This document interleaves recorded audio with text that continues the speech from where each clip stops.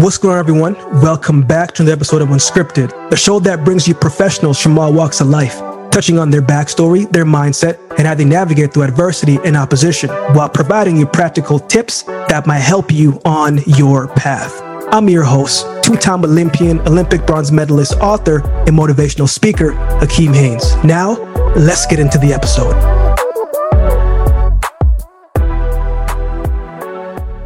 This week on the show, he's a mixed martial artist, a former amateur wrestler, NCAA champion during his time at Arizona State. He currently competes in the featherweight division of the PFL, which is the Professional Fighters League. This week on the show, my guest is Bubba Jenkins. I had a great conversation with Bubba. We talked about so many different things, so many different topics. We go back to his time being born in Germany, how he got to America, how he started wrestling, his current fight coming up in November, and so much more. You'll notice that Bubba does not lack confidence, nor does he lack belief in himself and what he believes is possible for his life. This episode, we also talk about how his father's passing impacted his life, how his wrestling career and experience was during his time in the NCAA. What was it like to be an NCAA champion? We talk about the ups and downs of his life and his career. We also talk about his up-and-coming fight against Brandon Loughnane in the featherweight tournament November 25th,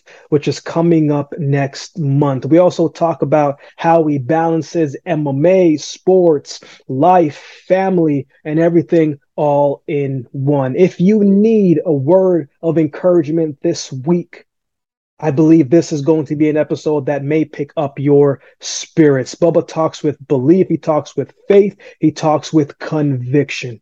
This is an episode that you truly do not want to miss, and I know you'll get a lot from it. So without further ado, enjoy this week's episode with Bubba Jenkins. What's going on with you, man? Not much, man. Just running around. I know a lot of people say running around like a chicken with their head cut off. I'm running around like a chicken not trying to get his head cut off, dog. I'm in every other interview, podcast, and doctor appointment that you could possibly think of. You know, getting prepared for the fight has been wonderful and exciting, but a lot of things to do, man. It's no joke when the spotlight comes on you and the world wants to hear from you. Man, I appreciate your time, brother. I'm going to get you out. Got about 10 questions I got for you, man, so I appreciate your time, bro. But, you know, man, as you just said, it's a lot to deal with. But I got to say, man, you carry the weight well. You carry the weight well, man. And I appreciate it, dog. And a lot of times pressure isn't really seen. But, man, I want to start here, man. I start the show off the same way. I believe gratitude is one of the most powerful things, man, and I got to start here. So give me 3 things you're grateful for today. Man, I'm absolutely grateful to have the mind that I have. You know, I believe God has given me just a strong, resilient type of mind. You know, there are so many things that people can be happy for so much physical attributes and things like that. But my mind the mind that keeps telling me to continue, the mind that keeps telling you that I got to be resilient, the mind that keeps telling me that I am who I believe I am, that mindset, that mind, the positive mind, even the negative mind that helps me be inspired, or the analyzation, the looking in the mirror, the mind that takes to look in the mirror. I'm grateful for my mind. I'm also grateful for my support system, man. I have a lot of people around me that are truly being leaned on in so many different places. And, you know, this championship is not just a championship for me and a culmination for me, but it's for my team. It's for my support system. It's for everybody who believed in me, everybody who already knows when we talk about them who know. The last thing I'm grateful for is my health. You know, I'm going in, the best ability is availability, and if I'm not available, I can't show anybody of these talents. I can't speak to the things that I'm doing, and I can't show the things that I'm doing. So, you know, those are the things that I'm grateful for. I'm a healthy man, and you know, I just got out of a doctor's appointment. They checked my blood, my EKG, my heart, and I'm completely healthy. So I'm going to be putting on a show in 6 weeks. Man, that's beautiful, man. I know you've been getting a lot of fight questions, man, and we're going to get into that a little bit. But I always want to show people the other side, man. We are more than just what people see. We are more than who people think we are. But let's go back to your last fight, man, from a different angle, right? I caught it. You were over there in England. You took him down. in the first round. But what was intriguing to me, man, because I used to run track and field, right? Like that was my sport. You know, I've been professional track and field for a while. That was my sport. So I understand the individual aspect of it. But what caught me, Bubba, man, was after you got the win, right? There was a look on your face, man. I'm a person who follows mannerisms very well and in depth. And the look that I got from you was that look of like, man, I'm here, right? And I'm not here to bow down to anybody. Like it's my time. Walk me through that fight for you, man. And what is that feeling that you have right now at this stage in your career? Because I would have to assume, it's now or never. Yeah, no, I definitely felt like that's a hard thing to say. Now or never. I've been in a lot of those now or never situations. I'm a right now guy. No, I had a hard time focusing in on this fight because it's the semifinals fight, and we take a pay cut in a sense when it comes to what we've been paid in the regular season and what we'll get paid for the bonus fight and the million and all that. We take a pay cut to have that middle fight, that semifinals fight. I don't know why it is that way, but it is. And so to try to focus on a smaller paying fight, but that's so pivotal. It's also in England, so I don't have like the home crowd base that I would like. Well, to overlook it and be like, okay, I know I this is where I failed last year in the tournament, but I can't overlook it because I know this is a stumbling block, but I also know that if I win this one, I don't have the opponent in weight that's going to get me anxious, because I want to take his head off so much, and I don't have the opponent in Lockney who I have, to truly, take some time to truly train for. I have a Kudo who is a little bit green in his wrestling abilities, who's a little bit unknown, doesn't have as many fights as I would like to have a fighter against my time. If I was going to, I always look at myself like what would be good against Bubba Jenkins. A person who has a lot of fights is someone who will be a hard time for Bubba Jenkins, right? So the fact that Kudo didn't have a lot of fights, I looked at it as something that could be easily overlooked. You know what I mean? The fact that he's a quiet Japanese humble guy, he's not going to say, Bubba Jenkins can't do this or that, so he's not going to motivate me in that way. So I had to really dig deep to look at things and reasons as to why this shouldn't be a stumbling block and why I needed to keep my whole focus on Kudo and get the job done at one hand at a time. But after achieving that job, you said it best. I had this look in my face like I've arrived. Like it was getting past that moment of mentally. It wasn't physical a feat beating Kudo. It was a mental, like, let me get past this mental little stumbling. London took half my damn money for going over there. The Queen got her pay. You know what I'm saying? And it being a pay cut and the Queen getting her pay and it not being the fighters that I was looking forward to fighting, I really had to dig deep. And that look was, I am here that was the last mental thing that I had to get over before I can show y'all the real bad man. And that's what that look of was. Bubba, Maya Angelou has a quote that says, "I come as one, but I stand with 10,000. When you go into the ring, Bubba, what stands with you, man? What do you carry in that ring that others can't see? Well, I carry a belief of Christ in me, so I won't go religious because I'm a relationship guy. I don't be with all the religion and stuff like that. Love is my religion, but I have a strong belief that Christ is the Messiah. So when I go into that, I'll just leave that there. But when I leave that there, it's a belief in the things that He's instilled in me. It's a belief in my guidance and how I've gotten to the place that I've gotten to. It's a belief. Let me get some light on this. Let me get some light on this. Yeah. I think it's getting dark around here.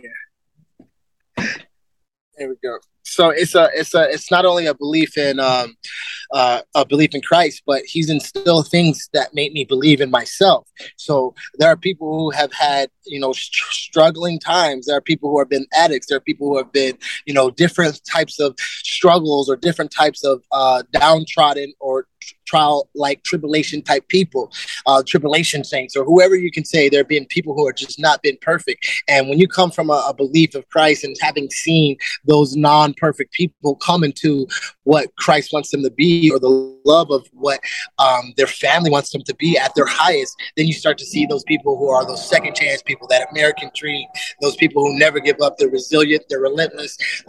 That's the type of people that I'm here for. That's the type of people that I believe in. Those people who have been knocked down over and over. Those people who have been told they can't do it. They're not tall enough, not fast enough, not strong enough, not smart enough, not black enough, not white enough, not whatever it is. I speak for that underdog that says, okay, I don't have to sit at your table that you've made. I can go create my own buzz and make my own table with my own people and then try to eat your table later. Right now, I'm going to focus on who I am and let the chips lay where they are, because I feel as though my footsteps are guided. And I'm speaking for those people who feel as though they're not getting that voice, but they do have that guide and that step to where they need to be and want to be. Man, that's a powerful, powerful message, man. And it's true, right? It's one of those things, man, where if you believe, right, for people who do follow Christ, I do as well too. If you believe that God has a plan for your life, you have to know that he uses all things, good, bad, the ugly, and everything combined in order to make you this person that he knows that you're called to be. But I can tell, Bubba, man, this is the first time we're actually having a conversation. But I know you've been through a lot in your life. I know you had to walk some things that you probably said to yourself, man, I don't know how I got here. I don't know how I'm gonna get out of this. Well, I want to go to a point where, because I know you got into wrestling because of your father, and when you lost your father. What was that time like in your life, man? Because as a man, right? As a man, you look up to your father for direction and guidance, and then that's kind of taken away from you. What was that time like in your life, man? And how did his loss affect you as a man? Man, I was a dad's boy. I was a daddy's boy. My father died when I was 9. So everything leading up to that moment, my mom exists, of course, but it was all daddy, daddy, daddy, daddy. I hung on my dad's neck while he prayed. I mimicked my dad. My dad was a preacher, so I mimicked my dad's preaching styles. I would dress up in his suits. And, so to losing a father at that time was losing the biggest and greatest in everything. Like when you as a father have a son, and then you see the first couple of years of your son's life being attached to you like that, the way my sons are attached to me, you could see that being absolutely devastating, crushing of any type of, no matter if you're 30 years old, you can lose your father and still be devastated, but let alone be 9 and only have the apple of my eye be my father. My father was my God before I knew Jesus in that time. So to lose him in that time, to lose him before I've even learned from him, before coming into consciousness of learning from him. I learned from him in his mannerisms and just picking up things. But the coming into consciousness of learning from him, I never got those things because I was just way too young. My father never sat me down and said, son, this is a moment. This is this is some game I'm giving you. I was too young to get game from my father. So, the guided steps from my father in heaven and seeing that he has put me through these things to make me who I am is the only reason why I can attach myself to that as something that pushed me to being the bad man, being who I am today. I constantly believe that if my father was here, things would be definitely different. My father was a businessman. He was an entrepreneur. He was gold mining in Africa. I was born in Germany. We lived in America. My dad was doing big things with the NIL the way it is, with colleges the way they are, with, the way that I'm in mixed martial arts. And all I have to have is a speaker for me, and I can speak myself into good organizations or good contracts, endorsements. And I feel like I'm missing that piece of fatherhood that my father would have added to my career. But I know me having lacked that gives me that ability to be that father figure for not only just my children, but for the ones that come behind me who have who just needed that father-like moment to give them that push, to give them that inspiration. There are some people with mother and father, but they just needed that devastation in their coaching to give them that inspiration to be who they need to be. Some people just need that push. That was given to me by God early in my years. When you look at your kids, man, what do you see? So I just posted a picture on my Instagram, and it was the young picture of me and like an 8-year-old, 9-year-old picture of me. It was like a 2-year-old picture of me, a 9-year-old picture of me, and then me as my senior year in high school. And I saw both of my sons in my earlier pictures. But I see an inheritance. I see the reason the Lord chose me to be their father. I am building right now simply for their future. Of course, I'm establishing myself. Of course, if I make $1,000,000, I want to go buy a G-Wagon or whatever. But there are things that I'm doing and I'm setting up for my children simply because I breathe. If they did not breathe, I would not be doing the things I'm doing. I would not be in the position, like you said, it's now or never. My children are of the age where they realize wins and losses. They realize daddy won, daddy lost. They realize daddy worked hard or daddy didn't work hard. They realize these things. So I see not only my inspiration and my why in my children, but I see the push for my inheritance to why I want that for them. How do you handle pressure, Bubba? Because man, you just talked about a whole bunch of different things, right? You're trying to be a good dad. You're trying to make sure that you can provide for everything, trying to make sure that you're good physically, emotionally, spiritually, mentally, and that can come with a lot of pressure. So how do you handle pressure, man? How do you compartmentalize one life and then go into the ring and not fight emotional, let the emotion get the best of you? How do you handle pressure? I think pressure's handled over the years. You don't just wake up with the opportunity to win the basketball game at the free throw line from being pulled out of the crowd. They don't just grab you off the crowd, put you on the free throw line and give you that pressure like, hey, let's go. You've been put in positions throughout your life to have to perform. You've been put in positions, especially in the Black family, in the Black household. We apply pressure to our children without knowing. You better not, you better, you shoulda, you coulda, you woulda. The way we speak to each other is naturally pressurized, right? So the experience of how to deal with that is self-reflecting. I look at the things that I have to go through. I look at the performance that I have to put out there, and I try to analyze it with a cool, calm, and collected mind. Anytime that I'm drowning and I try to go crazier, I drown faster. Anytime that I'm panicking and I get to worrying about things that I'm panicking about, it never comes to a resolution that is great for me. So anytime that I come to a place of pressure, I have to calm myself down, look at the task at hand, and know that I'm only in this position, not because they pulled me out of the crowd, but because I've been destined for this moment. I lean into those moments. It doesn't become pressure when you have the authority and the knowledge of the moment. Yeah. It's not pressure to make the judgment when you're the judge. It's just what you do. You're the judge. You make a judgment. Those people in the crowd are like, oh, there's a lot of pressure because the dude could get life or he couldn't get life. He can get the death penalty or can't get the death penalty. But the onus is on the judge to apply that judgment. He's not under the pressure. This is what he does. In a cool, calm, collected, common sense manner, he's weighed all the evidence and he's made a judgment with the pressure on the world, with a cool, calm, collected way. And this is the way that I analyze things in my own everyday sports life and being. Man, I always say, right, especially, I remember I was at the Olympic Games and I was looking at the crowd, right? And I was thinking to myself, man, it's loud as heck in here, but it's quiet in the mind. You know what I'm saying? Yeah. And I'm sure, when you're walking down, you're getting to the octagon, you see all these people here, but you're in your own zone. What does getting in your own zone look like for Bubba Jenkins? What does that look like? It looks like the sound. I can't give you the look. It sounds like Bob Marley Summerfest. It sounds like, everybody around me is on that DMX vibe, the fight game, the intensity. It's all DMX, NWA, kill or be killed. Let's get it on. And as all that's going on around, everyone's mean mugging each other, everyone's walking and having this nervous energy about it. In my head, it's don't worry. Be happy, yes, sir. Yeah, there's I get into a lot of reggae, a lot of R&B. I slow the situation down. I'm already a fast thinker. I'm already a fast-minded, fast twitch. I look explosive. You can't look at me and be like, no, he ain't gonna be able to do something. I look like I can jump. I look like I can run. I look like I'm gonna hurt you when I hit you, right? I look that way. Therefore, I carry that warriorship and that automatic authority. When I walk into the room, I don't have to say nothing and I don't have to touch nothing. You feel me. You feel that? So when I think about that understanding and who I am and the pressure of all that, I just go to a place where I'm okay with who I am. I don't have to have these shoulders of anxiety or this look of coolness or this look of calmness or this fake of I'm all right, because I truly am cool. I truly am calm. I truly am all right. I truly am real. I have a substance about me that knows the things we've been through to get what we need to get done.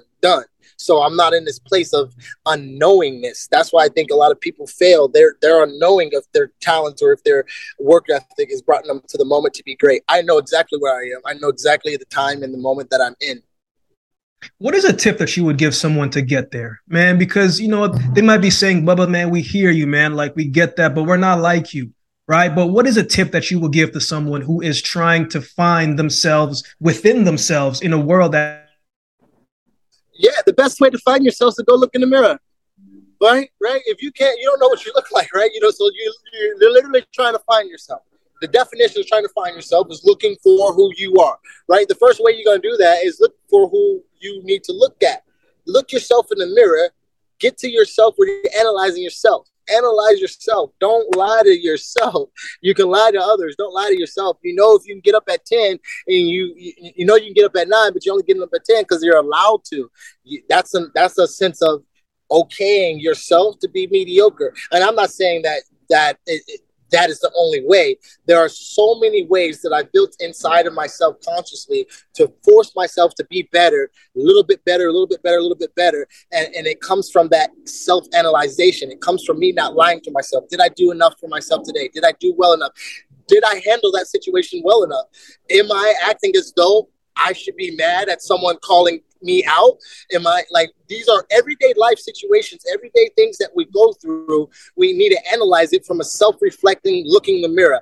I don't think I handled that situation well. I was very immature. And because she stepped on a nerve, I said the wrong things and I walked away from that situation bad.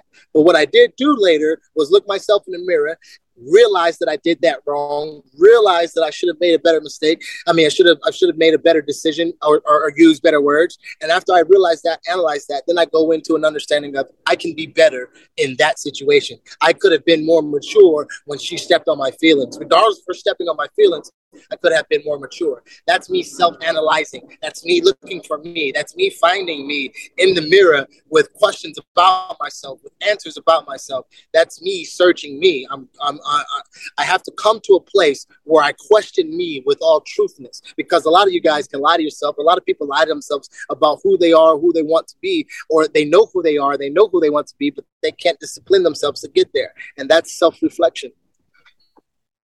When you think back, but because this is obviously even work in the journey to get to this where you are today, but when you go back to the collegiate you, right? I was watching this video where you said, man, you put so much pressure on yourself because you were very successful in high school, man.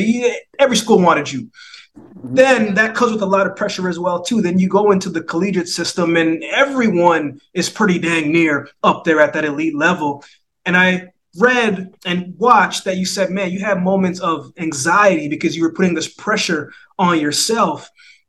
What did that moment look like? What did those times teach you, man? How did you handle that anxiety? Because it's still that battle within yourself, but you didn't have what you have now back then. So what did that span look like as a young man trying to handle the pressure moving forward?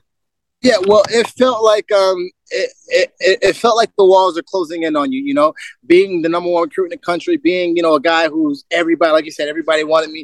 Every match, they showed up to see how I would wrestle. They showed up to see, you know, he's the number one guy. Well, let's see what he does, or, you know, and a lot of times because I'm an African-American and a predominantly white sport, me doing to them what I was doing, how I was doing it with my Allen Iverson-like swag, with my Michael Vick-like arrogance, with my Virginia all over them. You know, I was a young, braggadocious, swaggy type of can't touch me type of guy. So for me to do that, I had that chip on my shoulder because they always looked at me like, well, let's see, or, you know, they always had that. So I had to deal with that in a pressurized, I put a lot of that pressure on myself and in my own head. So I did get to a place of having those sports psychiatrists slow me down, talk to me, things that I can tell you about what I said earlier in the interview on how I, you know, slow music and all that. I built that over the years of having these anxious moments and in these anxious times where I didn't have any way to turn to, where I would be in the middle of the match in Iowa up 5 points, and the walls would be closing in on me because, you know, the crowd's yelling or you know, the referee start calling stalling, whatever it is, the tide is changing, not for my favor. And I start to go into this negative place. I've done the things over the years to self-analyze, self-reflect, and come to a place of having moments or words, you know, treat it like practice. Or, you know, I'll say things or analyze myself in my head. I'll breathe. I'll pull up my sock. I'll fix my headgear. I'll do some cues to reset my mind and out of this, to get out of this negative and anxious place, because it only, like I said, it only continues to make you drown. So there are things that I've built to just say, treat it like practice, or things that I do to help me shock myself back to who I need to be when the mentality of what's going on changes for me.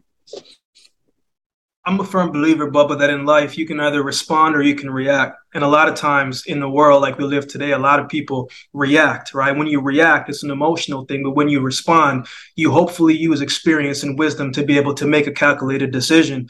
When you're in the octagon, though, Bubba, and you're planning for someone, and maybe that person pulls out, or maybe you plan for something in the ring and they show you something different, how do you adjust in a moment, in a split second, when someone's trying to take your head off? You got to trust in your training. You can't go into any of your fights with a question about who you are or a question about your training regimen. You can't question your coach. You can't question the runs you went on. You can't question the teammates you had. At this point, we are at the point where there's no return. You burnt your boats. You burnt your boats. There's no return. You either death or victory. You know what I mean? And when you've come to that place, you either make a way, or you find a way, or you force a way. There ain't no going back. If I come to a place where I start to fight out and he becomes different, he's now left foot forward instead of right foot forward, that's an adjustment he's made. But I'm not going to abandon the fact that I already burned my boat. We're here to win. I burned my boat. I'm just going to be resilient in my mind to say eventually the things that I need to work on the things that I do well are going to perform. I don't ever worry about what my opponent does. I don't care how great of a shape he's in. I don't care how great of a fighter. I don't care who he's training with. I don't care the mountains that he's run or the peaks and the valleys that he's climbed. If I'm me, if I'm the right person I need to be, if I'm focused on me, he can change his stance all he wants. He can kick all he wants. I just got to find the right things that make me me and do me. I'm not going to change my punches or the punches that I want to punch at him because he's changed something. That's me changing me. I'm going to throw the same combinations. I'm going to believe in myself. I'm going to know that everything that I did leading up, everything my coach told me to do, every run I run, every partner I used, everything leading up to this moment has prepared me for whatever he brings. Therefore, I'm not in a mentality or mindset that if he changes that, it's still not the game plan. The game plan is get the done. There are ways to get the game plan, but if he changes that, we're going to find a way to get the thing done anyway. November 11th, man. That's a big one, man, and we all going to be rooting for you. 25th. November 25th. 25th. Okay, yes, I thought it was the 11th. 25th is the day after Thanksgiving, so a lot of people are going to be around the kitchen table. It's Black Friday, so shout out to all my Africans. We definitely gonna be trying to show out for Black Friday, day after Thanksgiving, while everybody around the kitchen table. PFL's first pay-per-view. Yes. I'm the co-main event, so I'm in precedent hours right here. We in spooky hours. We on the precipice and the cusp of stardom. But like I said, I know where I am. I understand the mantle that I carry, and I'm not going to stop understanding that this is my moment. This is our moment. This is the moment for people like me who have that understanding of the culmination of a champion that they've been through. Everything that you've been through in life, when you get to this seeing in your life, you know that this is the right time. You know that the time is here, and that's what I'm knowing. Brendan Loughnane, man, obviously he's confident. You're confident. No person, and I mean no person, should ever feel like they are going to go in a situation and not be ready to take advantage of it and to win, especially when you're prepared. So he probably does not believe that you can beat him. But why will you beat him, Bubba Jenkins? Why will you win? It's bigger than him. It's bigger than him. It's this moment has been coming for the Bad Man team for years now. It's not Brendan Loughnane who stands in the way. It's destiny to make me a champion. I've been a champion in different sports, and I've been on a trajectory to become a champion in America a world champion. I've been on a trajectory to be a millionaire. When they do those middle school, most likely to succeed, they do in high school, most likely to be in the professions. I've been on that trajectory. I've been that recruit. I've been that host. I've been that champion for the longest. It's now come to a time where they're putting the finances and the stage and the belt and the pay-per-view at the Mecca in New York. As like it's bigger than Loughnane. If I analyze everything that I've ever been through in life, it's not about the Q's, the X's and O's, the Q's and A's about this fight. It's simply knowing the season that you're in. I'm in a season that is undeniable. I'm in a season that says you've done everything right up until this moment. Now just get out of the way and let the Lord be glorified in this moment. And therefore, I glorify him because he's taken me to this moment to get that stage, to get that opportunity. And I understand exactly why I'm here. It's not so that I can gloat or glout or let the world see me. It's so that I can speak a voice that has no voice for them who definitely want to say the things that I say and feel. I have one more question, Bubba, but there's a scripture that comes to mind, man, that I think that I feel led to share, man. It's Galatians 6, verse 9, where it says, "Do not be weary for doing good, for at the proper time you'll reap a harvest if you don't give up," man. I've never met you before until now, but I feel like because you didn't give up, man, that time is coming for you. And I'm praying that it does, and you believe that it does. So we must believe that it will be done. I'm a firm believer, Bubba, man, that there's a message inside all of us. And exactly like you said early in the conversation, man, people are fighting a lot of different things. People are struggling. People are trying to just stay balanced, just stay here, just to keep going. If there is a message that you would share with someone, man, who maybe be going through a tough time, just trying to figure it out, what is something that you would share with them today, man? God is so good, man. And you know how they say, the Bible talks about, don't worry about what you're going to say when you sit at the tables of kings. Like, I'll fill your mouth with the right words to say, yes, right? Sir. I don't ever prepare for my interviews. I don't prepare for my speeches after my fights. I trust in the Lord being able to take me away from that moment and give him the mic of my tongue, you know what I'm saying, and allow him. So if you can go to your Bible, if you can go, you know how you just pull up this scripture, Galatians, if you can go to Habakkuk 2:3 for me. Grab your cell phone. This is my message. This is the ending cap.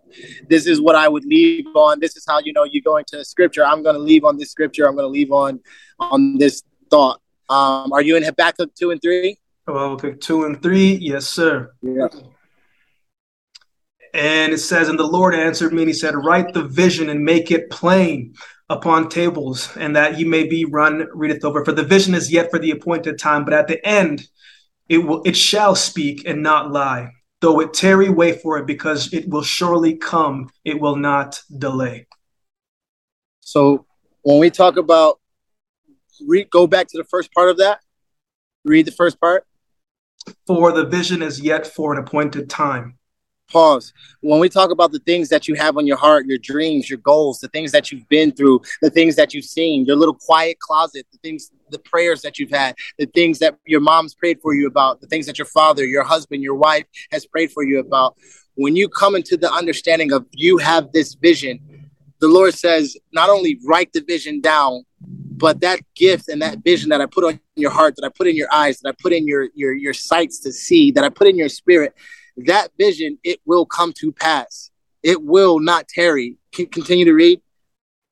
It will not tarry, but at the end it shall speak and not lie. Though this is the talk. This is the thing that everyone's been saying. I'm this. I'm fast. I'm explosive. I'm a wrestler. I'm a this. But who I've been to this moment, it speaks to the moment that I'm in. It does not lie. Who I've been, the substance of who I am, the Lord that I've been serving, the way that I've been going around about my life, my resiliency, my relentlessness. When I come to that appointed time in my life where the world will see me validated as a champion, that moment will speak. To who I've been will speak. To who I am will speak. To the moment in itself that we are in, it will speak to those who do not have eyes to see. It will speak to those who cannot hear from me because they can't hear it of a black mouth. It will speak to the moment. You got to know the vision. You got to write it down, make it plain. You got to trust in it. You got to trust that in these dark times, in those times where you can't see it, in the time that you think it's weighing, delaying, and tarrying, trust that it will come. Trust that it will speak. Trust that it won't tarry. That time that you think it's delaying is the process you need to prepare to keep it in. I could not carry $1 million last year. I could not carry the weight of being a world champion and having $1 million and all the things that I needed last year. The process of it tarrying another year is the process it took to prepare me to receive all those things that I'm going to receive this year. Keep reading. Though it tarry, wait for it, because it will surely come. It will not tarry. Wait for it, wait for it, wait for it. Those moments that you think that it's over, that rap album that you were going to drop when you were 25, now that you're 34, that store you wanted to buy, that investment you wanted to make. The Lord has a plan for each of them who love him. The steps are guided. If you truly, truly look into what the Lord has for you, look at the design of your life, the things you've been through, the arguments you've had, the talents that he's given you, the mindset you have. When you analyze it that way and you get that vision, he will speak to you about what you're supposed to be doing. And in those times, those dark times when he's speaking to you, that's where you look into who you are and you become that appointed time. You become those moments that you failed, but yet you're here to receive that joy. You become that life that he talks that is way more abundant. You don't have those struggles. You don't have those worries. You become that appointed time. You live in that promised land that we always strive to come to. It will not delay. Bubba, man, obviously, a lot of people going to be watching, man. What is the best way for people to keep in touch with the journey? I know you got a whole bunch of things, but what is the best way for people to actually get in touch and to show you some love and some support?